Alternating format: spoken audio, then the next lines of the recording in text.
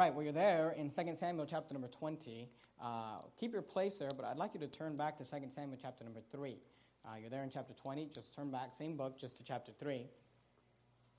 And last week, I told you that I was going to be preaching tonight on the subject of the life of Joab. And Joab has been a character that we've been dealing with all throughout, basically, the series in 1 and 2 Samuel with David here. And there's been a lot that I've said about Joab, but I haven't really dealt with him as an individual. And I kind of wanted to go back and just hit all the highlights of Joab, everything I've kind of been ignoring because I knew there was this one sermon coming, and I think it's climaxing here. Even though there's more in the life of Joab, this is kind of the big events that happened here. And what I want you to understand about Joab is that Joab is a man that is out of control. Joab is basically not submitting to the authority of David. And there's a couple of reasons for that, and I wanted to just highlight those for you tonight and make brief application, and we'll move on. You're there in 2 Samuel chapter 3. Look down at verse number 20. I want you to notice, I'm just going to show you some examples in regards to Joab just being out of control. And here we see the first thing he does that really shows us he's out of control by taking the life of a man named Abner. If you've been with us for the 1 and 2 Samuel series, you probably remember who Abner is, but we'll look at it together. 2 Samuel chapter 3, look at verse 20. So Abner came to David to Hebron, and 20 men with him. And David made Abner and the men that were with him a feast. Now Abner, if you remember, was the general or the captain of the host for Saul. Saul was the king. Abner was the general. He was leading the armies.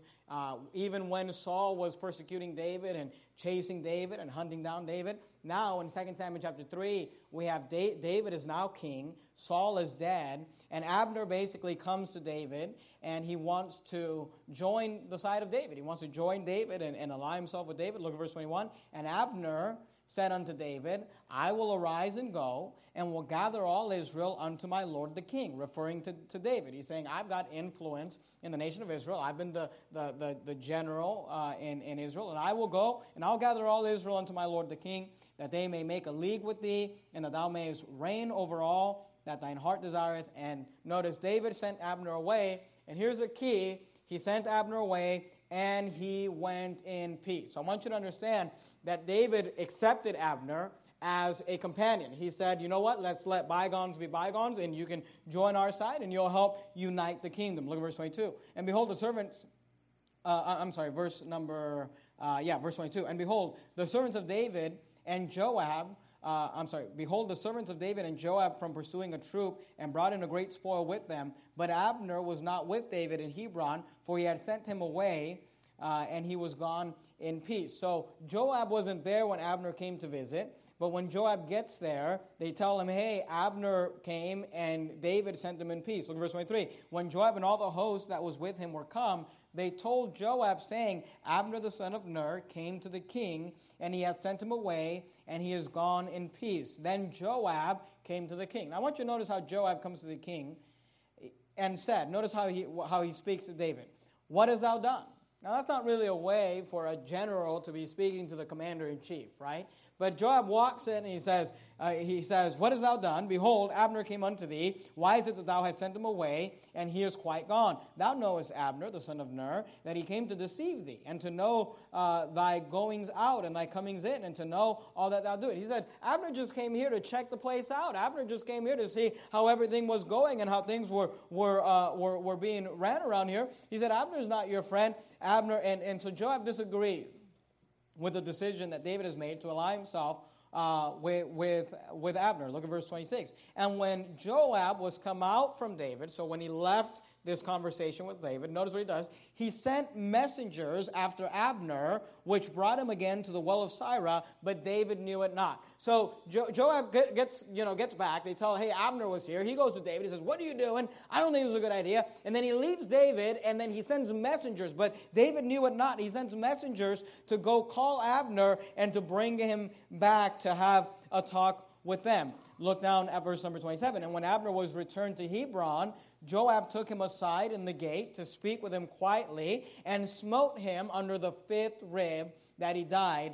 Now here's why he did it. For the blood of Asahel, his brother. Now, we don't have time to go back and look at that story, but if you remember back when Saul was still alive and when Abner was leading the military forces of Saul, they were fighting with David, and Joab was the one leading that military campaign, and there was a battle. There was a battle that happened between the men of David and the men of Saul, and Joab had a brother by the name of Asahel. The Bible says he was a light foot, and he was fast, and he basically takes off running after Joab, because Joab is losing Abner is losing the battle. He takes off running after Abner, and Abner is telling Asahel, he's telling him, hey, quit chasing me. I don't want to have to kill you. And he gives him several times. He said, turn aside. He said, go grab that armor. Go grab, go do this, go do that. I don't want to have to fight you. I don't want to have to kill you.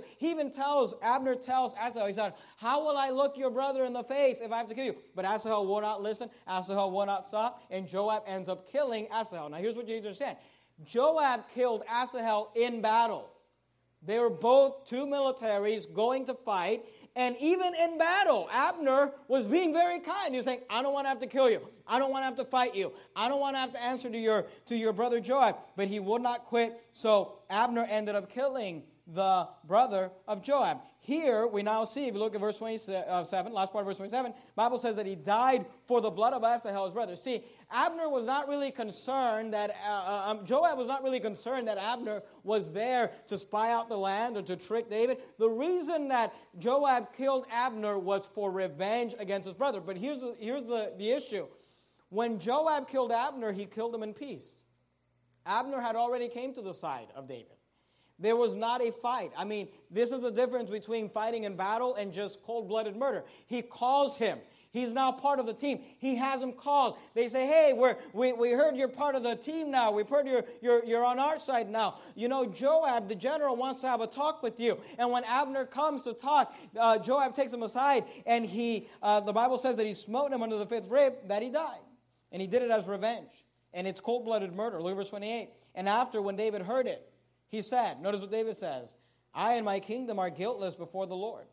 He said, I had nothing to do with this, for ever from the blood of Abner, the son of Ner, let it rest on the head of Joab and on all his father's house, and let them not fail from the house of Joab one that hath an issue, or that is a leper, or that leaneth on a staff, or that falleth on the sword, or that lacketh bread. Notice verse 30. So Joab and Abishai, that's his other brother, his brother slew Abner because he had slain their brother Asahel at Gibeon. Notice the emphasis, in the battle. You see that? God is emphasizing, Abner killed him, but he killed him in the battle. Joab killed Abner, and it was cold-blooded murder. Look at verse 31. And David said to Joab. Now, here's where David should have just corrected Joab. Here's where David should have said, Joab, you're under arrest. We're going to put you to death. You just killed a man. We're not in battle. We're in peace. We've already made an alliance with Abner, and you killed him. But notice where David fails. And David said to Joab and to all the people that were with him, rend your clothes and gird you a sackcloth and mourn before Abner. And King David himself followed the bier. The bier is the casket there. And David goes to Joab, and he says, we're all going to Abner's funeral. And you're going to go, Joab, and you better mourn. Notice verse 32. And they buried Abner in Hebron. And the king lifted up his voice and wept at the grave of Abner, and all the people wept. And the king lamented over Abner and said, died Abner as a fool? I want you to notice what David says. He says, died Abner as a fool dieth? Thy hands were not bound, nor thy feet put in fetters. He's saying, you didn't lose in a battle. You weren't taken captive in a battle. He says, as a man falleth before wicked men. He's referring to Joab and his brother. He said, as a man falleth before wicked men, so fellest thou. And all the people wept again over him. And when all the people came to cause David to eat meat while it was yet day, David sware, saying, so do God to me, and more also, if I taste bread or aught else till the sun be down. And all the people took notice of it, and it pleased them, as whatsoever the king did pleased all the people. And all the people and all Israel understood that day, notice, that it was not of the king to slay Abner, the son of Ner. And the king said unto his servants, know ye not that there is a prince and a great man fallen this day in Israel? And I am this day weak, though anointed king. And these men, the sons of Zeruiah, that's Joab and his brother, be too hard for me. And the Lord shall reward the doer of evil according to his wickedness. So I want you to understand, David is king. And Joab is just out of control. David did not want Abner put to death. David did not even know that Joab was doing this, yet Joab does it. But here's the thing. Joab never gets corrected. Joab is never corrected by David for the killing of Abner. And you may ask the question, why? Why is Joab never corrected? And I want to give you the answer. You're there in 2 Samuel. Keep your place there. But go to the book of 1 Chronicles. 1 Chronicles chapter number 27. You're there in 2 Samuel. You're going to go past the book of 1 and 2 Kings into the book of 1 Chronicles. 1 Chronicles chapter number 27. Look at verse 34. 1 Chronicles 27, verse 34. See, Joab was a bad guy, but he was good at what he did. In fact, he was the type of guy that just got results. And it caused him to be able to go up the ranks and to receive promotion. You're there in 1 Chronicles 27. Look down at verse number 34. Notice what the Bible says. And after Ahithophel was Jehoiada, the son of Benaiah, and Abiathar. We're just jumping into a list of all the different cabinet members that David had helping him rule. But I want you to notice what it says at the end of verse 34. And the general of the king's army was Joab. Joab was the general of the army. How did Joab get to that place where he was leading and he was in charge? You're there in 1 Chronicles 27. Flip back to 1 Chronicles chapter number 11. You're in chapter 27, same book, chapter number 11. I know we're going to look at a lot of Bible tonight, so that's why we call it Bible study, all right? 1 Chronicles chapter 11, look at verse 3. You're there in chapter 27 to go to chapter 11. 1 Chronicles chapter 11, look at verse 3. 1 Chronicles 11:3. Therefore came all the elders of Israel to the king to Hebron.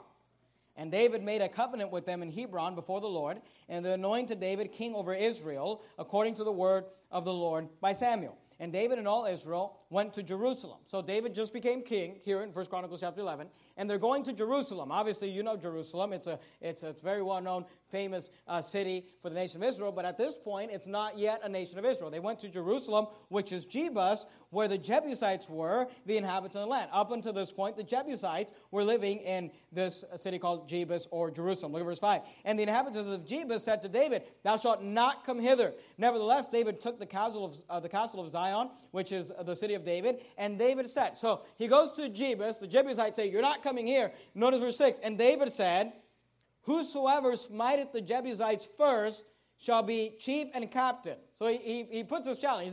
He says, "I want Jerusalem as my capital, so whoever goes and takes it first, I'll make them chief and captain. I'll make them the general. I'll make them in charge." So Joab, the son of Zeruiah, went first up and was chief. And David dwelt in the castle, therefore they called it the city of David. Here's what I want you to understand, and we'll see it a little more as we continue. Joab was a man that got results. Joab was a man that got the job done. Joab had some moral issues, but he was productive. And here's what I want you to understand. Keep your place there in 2 Samuel. You can lose your place in 1 Chronicles. Go to the book of Colossians. Colossians chapter number 3. In the New Testament, you got 1 and 2 Corinthians, Galatians, Ephesians, Philippians, Colossians. 1 and 2 Corinthians, Galatians, Ephesians, Philippians, Colossians. Now, do me a favor. When you get to Colossians, put a bulletin or a ribbon or a bookmark or something there, because we're going to leave it and we're going to come back to Colossians. We're actually going to come back to Philippians, but it's right before Colossians, so I want you to be able to get there. Colossians chapter number 3. Here's a point. Joab was a man that got results. Joab was a man that was also out of control. And Joab was not corrected by David because of the fact that he got results. See, David, to some extent, was a respecter of persons. He allowed Joab to get away with more than he might allow other people because Joab was getting the job done. Because Joab was just getting it done, because he was bringing results, because he was doing, because he was winning battles, he was helping the kingdom to continue. You're there in Colossians 3. Look at verse number 25. Colossians 3 and verse 25. Notice what the Bible says. This verse, somebody should have taken this verse to David, and obviously the New Testament wasn't written, but this applies well to the situation with Joab. Colossians chapter 3, verse 25. Notice what it says. But he that doeth wrong, Abner, shall receive for the wrong which he hath done, and there is no respect of persons. See, in our lives, and in your life and in my life, as God allows us to be in leadership positions, we need to be very careful that we do not become respecter of persons, especially based on the fact, and we allow people to get away with stuff because they get results. And, the most common place that you might see this applied is in the workplace. I mean, we've all worked in that place where you've got, that guy and he mouths off to the boss and he's a jerk and he's rebellious and he shows up late and he leaves early and you wonder why nobody fires him, but they don't fire him because he makes money for the company. And you think, well, that's good, but listen to me. That's not the way Christians ought to be. Even in church world, many churches will have church members, and we don't have this here, but, many churches will have church members that'll be just complete drunkards or fornicators or whatever, living in all sorts of sin, but the pastor won't ever, go deal with them or go talk to them or try to help them or anything. Why? Because maybe they give a lot, or maybe they produce a lot, or maybe they bring a lot of people to church. But listen, leadership never works when you make exceptions for those that produce results. And whether it's your children, or whether it's your employers, or whether it's a church member, it's always a bad idea. It's always a bad idea to allow people to just get away with more because they produce more, because they produce results. Joab was out of control because he got results for David. Joab killed Abner, and David makes a big deal about it. Says, I had nothing to do with this. I did not want this to happen. It was totally Joab, but he never corrected him. He never corrected him because he got results.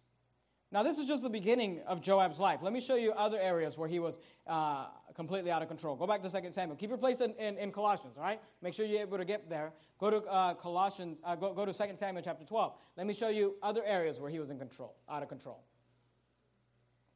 2 Samuel. And I'm sorry, don't go to 2 Samuel chapter 12. Go to 2 Samuel chapter number 18.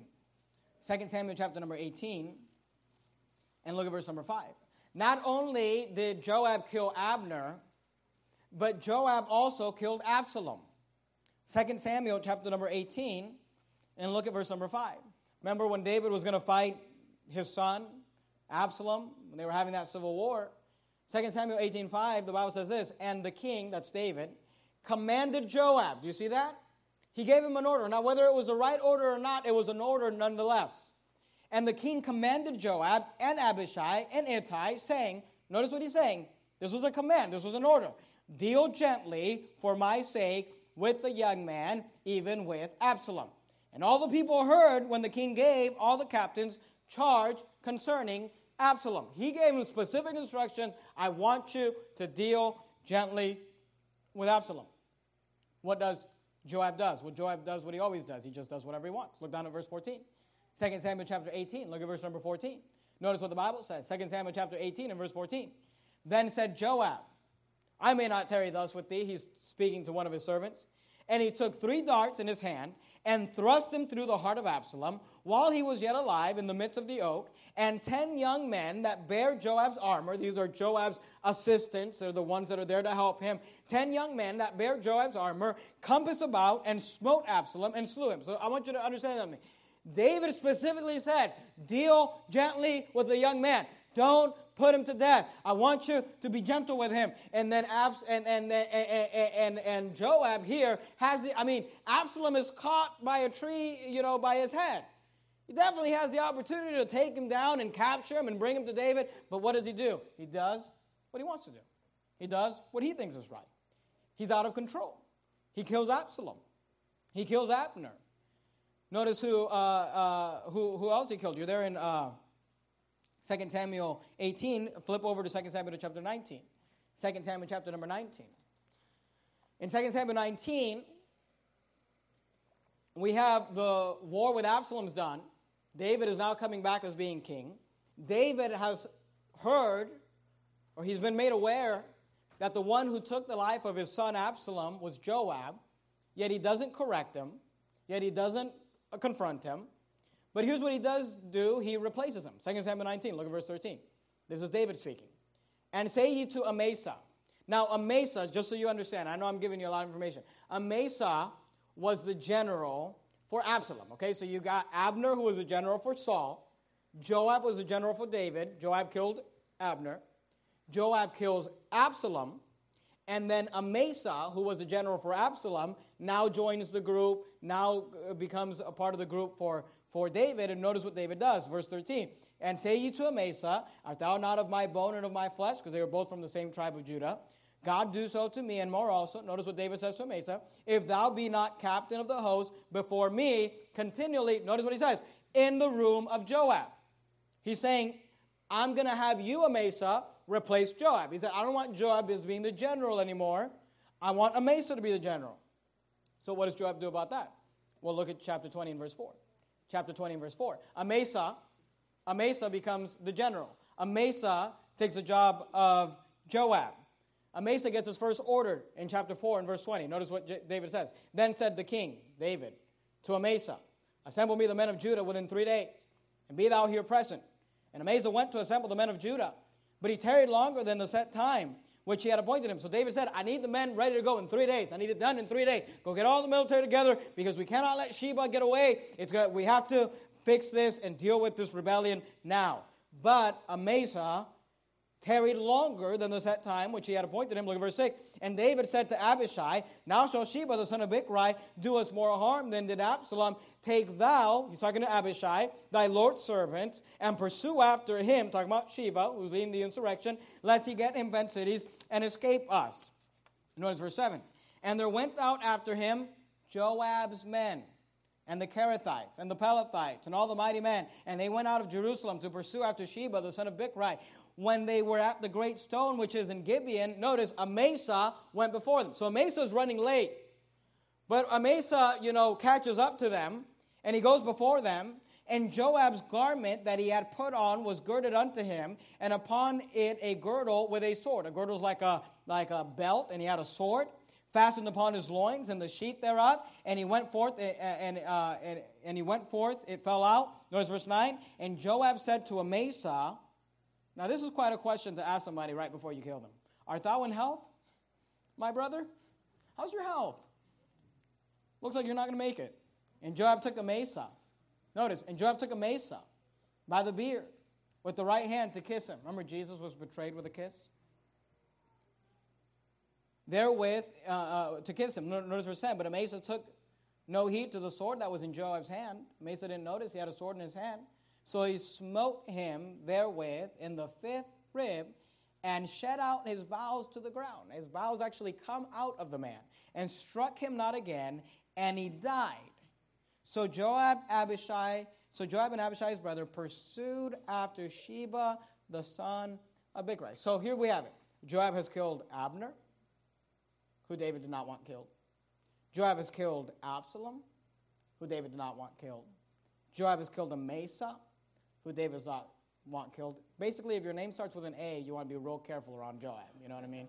He's like the first serial killer. He's killing people with names that start with an A. But notice the result. Look at verse 14. 2 Samuel 20, look at verse 14.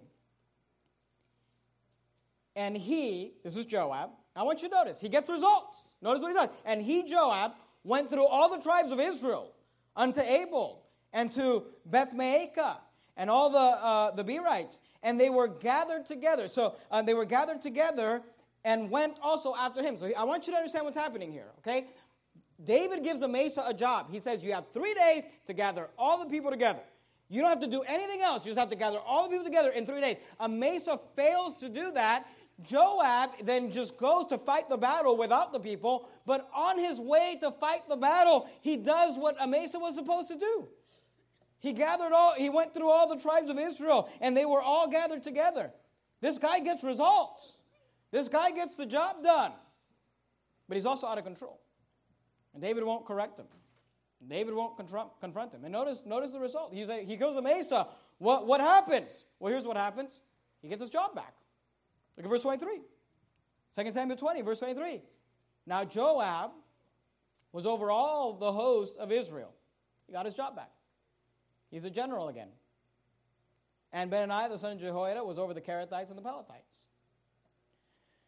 You say, well, why was David? We saw when Joab killed Abner, we saw that he was out of control and he did not get corrected because he got results. And the guy does get results. But what's the other reason? I mean, then he goes and he kills Absalom. That's David's son. Then he goes and he kills Amasa, who David just put in a leadership position. Why will David not correct Joab? And here's the reason. Go to chapter number 11. 2 Samuel chapter number 11. And look at verse number 1. 2 Samuel chapter number 11 and verse number 1. I know we're looking at a lot of passages, but there's a lot in the life of Joab. I'm giving you a lot of context and input, and we're going to make an application here in a second. 2 Samuel chapter 11, look at verse 1. And it came to pass, after the year was expired, you know the story, at the time when kings go forth to battle, that David sent Joab. Kings were supposed to go to battle, but David decided, I'll just send Joab and his servants with him and all Israel, and they destroyed the children of Ammon and besieged Rabbah. But David tarried still at Jerusalem. And it came to pass in an evening tide that David arose from off his bed and walked upon the roof of the king's house. And from the roof he saw a woman washing herself, and the woman was very beautiful to look upon. And David sent and inquired after the woman. And one said, Is not this Bathsheba, the daughter of Eliam, the wife of Uriah the Hittite? And David sent messengers and took her, and she came in unto him, and he lay with her, for she was purified from her uncleanness. And she returned unto her house, and the woman conceived, and sent and told David, and said, I am with child. You're familiar with the story. David commits adultery with Bathsheba. She conceives. He tries to hide it. He sends for Uriah the Hittite, who's one of his men who's in battle. He brings him. He says, Joab, bring Uriah so he can give me an update. And he brings him, and Uriah gives him an update, and David is expecting him to then go and be at home and be with his wife so that he can cover up the fact that that she's with child now, and it's by, they can say, well, it's because Uriah came home, and that's why she's with child, and it won't be found out that he committed adultery with her. But Uriah has more integrity than David, and he refuses to go back to his wife. He says, how can I go and be with my wife while the rest of the men are out in camp, while they're out there, laying under the stars? How could I? And he refuses to go. David tries to get him drunk, and he still refuses to go. So finally, David does the unthinkable. Verse 14. I know you're familiar with the story, but I want you to look at it. 2 Samuel 11, look at verse 14. And it came to pass in the morning that David, notice, wrote a letter to Joab and sent it by the hand of Uriah. And he wrote in the letter saying, Set ye Uriah in the forefront of the hottest battle, and retire ye from him, that he may be smitten and die. I want you to understand what's going on here. David takes his pen, and he writes a letter, and he gives that letter to Uriah. And he has so much confidence and trustworthiness in Uriah that he can trust Uriah to deliver his own death warrant, knowing that Uriah will never open that letter and read it. And that letter comes to Joab. And Joab reads that letter. I mean, could you imagine Uriah coming back? Hey, Uriah, how you doing? How was your trip? Good, Joab. It was great. David wanted me to give you this. Joab takes the letter, opens it up, begins to read it. Looks up, watching Uriah walking away from him. Reading a letter that basically tells him to kill Uriah. I'm sure Joab had to have questioned what this was about. But Joab, being a man with not much moral compass anyway, goes ahead and does what David asked him to do. Look at verse 16. And it came to pass, when Joab observed the city, that he assigned Uriah unto a place where he knew that valiant men were. And the men of the city went out and fought with Joab, and there fell some of the people of the servants of David, and Uriah the Hittite died also. I want you to go back to, did you keep your place in Colossians? Go back one book into the book of Philippians. And I want you to understand what's going on here. Joab gets a letter by Uriah saying, kill Uriah. And I'm sure Joab was thinking to himself, I don't know what Uriah did. Maybe he's a traitor. Maybe he's a spy. Maybe he's done something that's worthy of death. And David needs to not bring it out in the public. Maybe David wants him to die within the battle, so it just looks like he died, but maybe David knows something about him, and instead of, publicly executing him because of it, I don't know what Joab was thinking, but he was thinking to himself, I'm sure David has a reason why he wants this done, so Joab goes to get it and does it. But could you imagine what Joab must have thought when he gets back to Jerusalem after the battle, and now Bathsheba was pregnant, and she's married to David. Joab starts connecting the dots. And Joab starts realizing that letter that David sent was there and was sent, and he was involved in the murder of Uriah to cover up David's sin. And see, now Joab has a letter on David. So when Joab decides he wants to mouth off to David, David doesn't correct him. So when Joab decides, in fact, let me give you another example. Go to 2 Samuel chapter number 12. Look at verse number, see where I want you to go. 2 Samuel chapter 12, look at verse number 26. 2 Samuel chapter 12 and verse 26. This is after the battle. This is after the battle that David should have been at when he committed adultery with Bathsheba. 2 Samuel chapter number 12, look at verse 26. And Joab fought against Rabbah of the children of Ammon and took the royal city. And Joab sent messengers to David and said, I have fought against Rabbah and have taken the city of waters. Now therefore gather the rest of the people together and encamp against the city. He's telling David, he's commanding David, gather the rest of the people together and take and encamp against the city and take it, lest I take the city and it be called after my name. He's mouthing off to David saying, you get your rear end over here and you finish this job now, or I'm going to do it and I'm going to be in charge. And he's mouthing, and here's the thing, you say, well, why would David put up with a general who's mouthing off to him? Because here's the thing, when Joab just disrespects him, when Joab just mouths off to him, David doesn't correct him. David, he may make a big deal about the fact that he doesn't agree with it. He may make a big deal about the fact that he's not for what Joab is doing, but he never confronts him and he never corrects him. Because Joab has a letter on David. So when Joab decides to kill Absalom, David doesn't correct it. Because Joab has a letter on David. So when Joab decides to kill Amasa, he never corrects it. Because Joab has a letter on David. See, here's the point that I'm trying to make. As leaders, we always have to take the high road. As leaders, we must always have the moral authority to be able to confront and correct those that are following us. But when we lose our moral authority, we hinder our leading ability. When we lose our moral authority, we hinder our leading ability.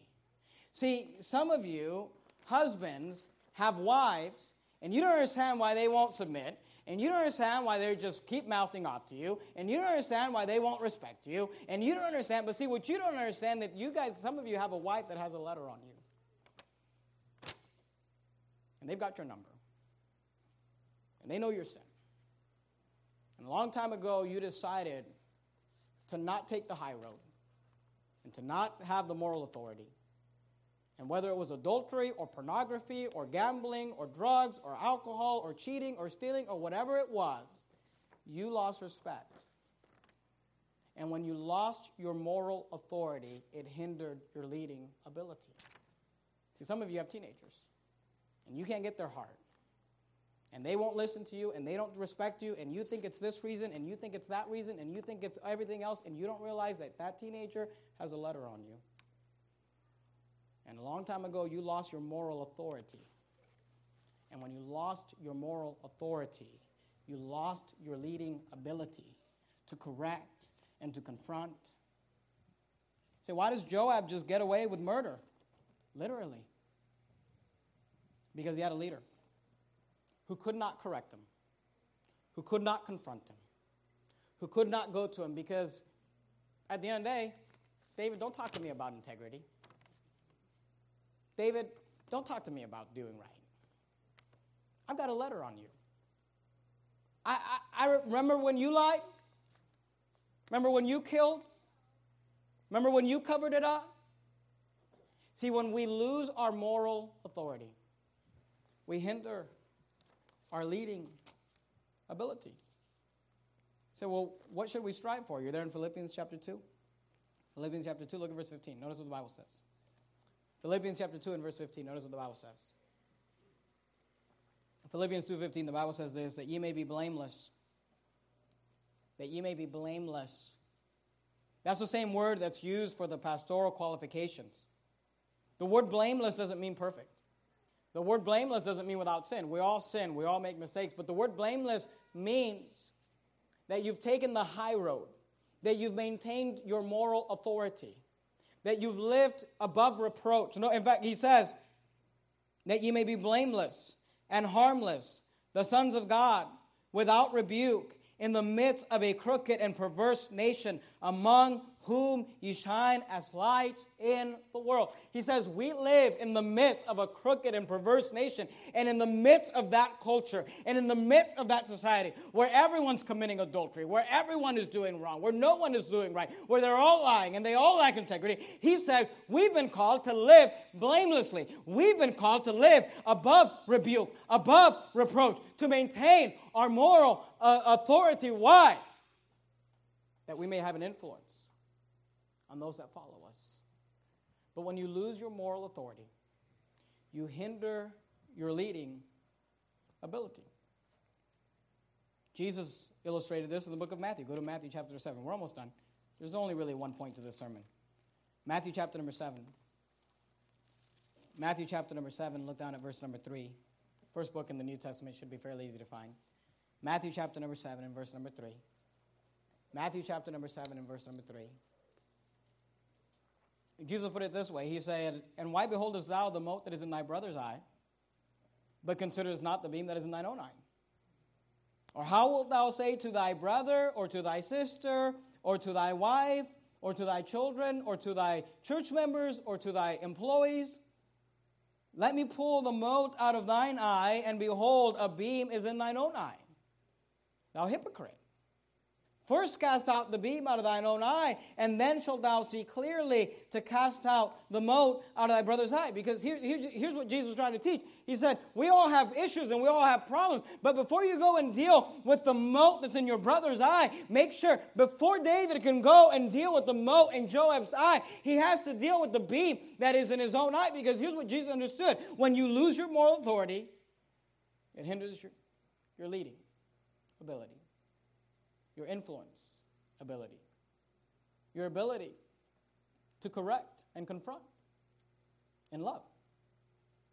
Just earlier today, I was listening to a sermon. There's a sermon by, some of you know, Pastor Larry Brown. I think he's from Iowa. And I was listening to a sermon by Larry Brown.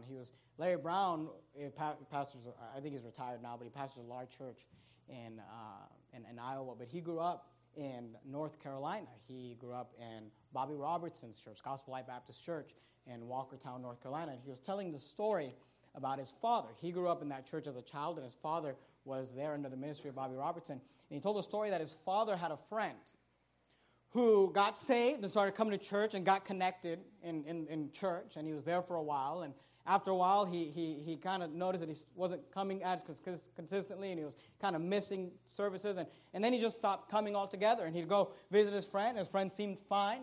They talk about the Lord, and he could tell his friend was reading the Bible. This man owned a mechanic shop, and there would be even times when someone would come in to get their car worked on, and it was an unsaved person, and he would call Larry Brown's dad. His friend would call him and say, hey, come help me get this person saved. And Larry Brown's father sat his friend down, and he said, listen to me. You got to explain to me, because, you're not backslidden. You're reading the Bible with your family, and you're loving the Lord. You call me over here to get the gospel to your clients and your employees. Why won't you come to church? What happened? And he'd say, I don't want to talk about it. And he said, no, you got to tell me, what happened? Why won't you come to church? And he said, let me tell you a story. Several months ago, I had a guy from the church come down, and he said to me, the transmission you put in my car is not working. I think you should stand by your word. I think you should stand by your work and fix it. And the man responded and said, I'd be happy to do that.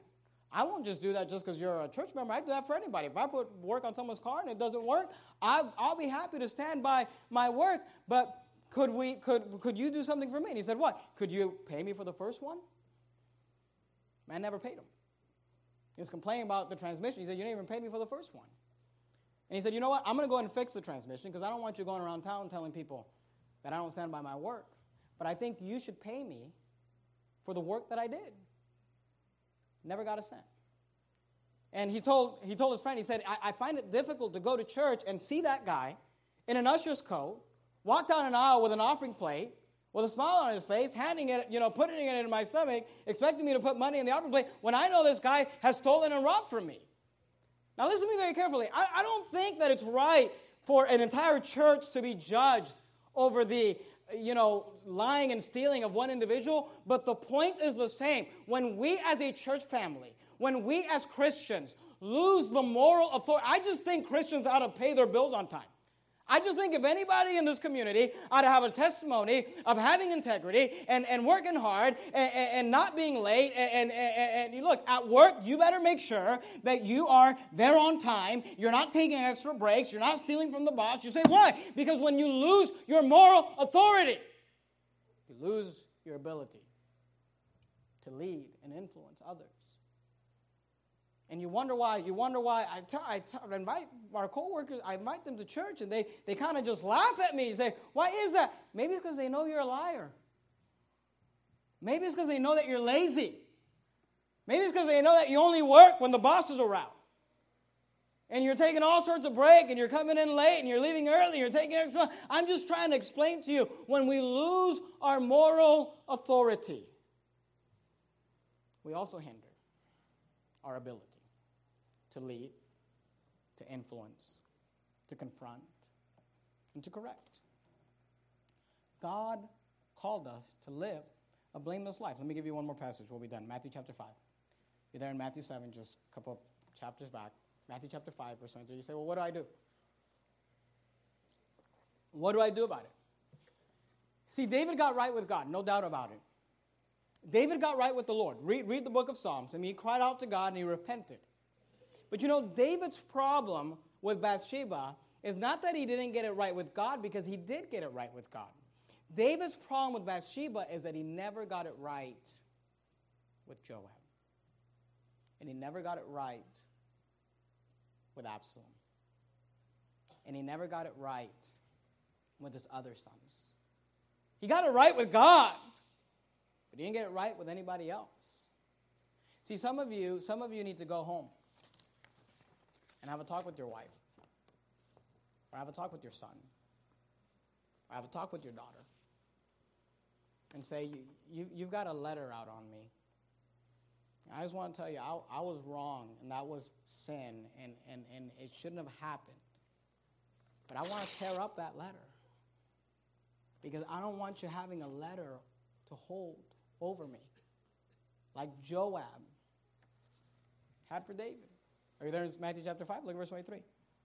Therefore, if thou bring thy gift to the altar, and there rememberest that thy brother hath aught against thee, leave there thy gift before the altar, and go thy way.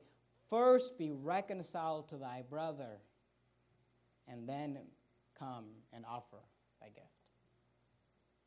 See, it's not enough to make it right between us and God. We have to make it right with other people. Amen. It's not enough to make it right with God. We have to go to those who may have a letter on us and make it right. And let me say this, it's not enough to just say, I'm sorry either. Sometimes I'll correct our children, and we'll correct our children. They'll say, I'm sorry. My wife and I will say, quit saying I'm sorry and just quit doing it. The Bible says, confess and forsake. It's not just enough to say I'm sorry. There has to be a repent. At some point, you just got to quit doing it. And see, what David needed to do was go to Joab and say, Joab, I did wrong. I involved you in my sin. You've got a letter out on me, but I want to make it right. And see, if David would have fixed his moral authority issue with Joab, he wouldn't have had a leading ability issue with Joab. And sometimes you and sometimes I scratch our heads and we say, why can't I get so-and-so to follow me? Why can't I get so-and-so to lead me? Why can't I get so-and-so to respect me? Why are they so rude? Why won't they just follow the orders?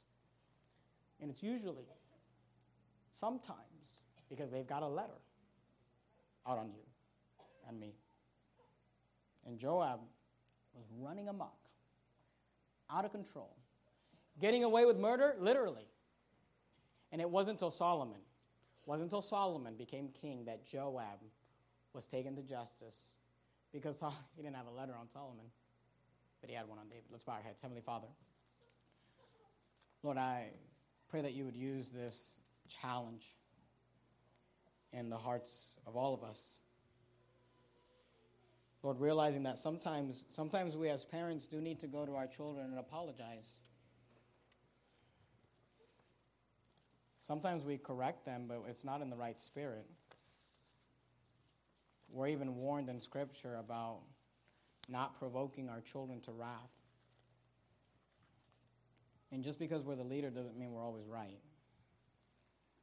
And sometimes we have to go to our children and say, Daddy was wrong. Shouldn't have spoke to you that way. Sometimes we need to go to our spouse and say, I'm sorry. And I'm not just going to confess this, I'm going to forsake it.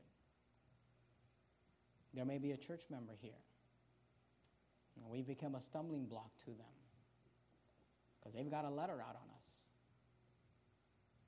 Lord, I pray you'd help us to take the admonition from Matthew 5 and to go make it right, not just with God, but with our brother. Lord, help us to the best of our ability to live blamelessly, above rebuke, above reproach, to keep a testimony to the best of our ability that we're trying to do right, that we're trying to live right, that we might not hinder our influence. We love you, Lord. In your precious name I pray. Amen.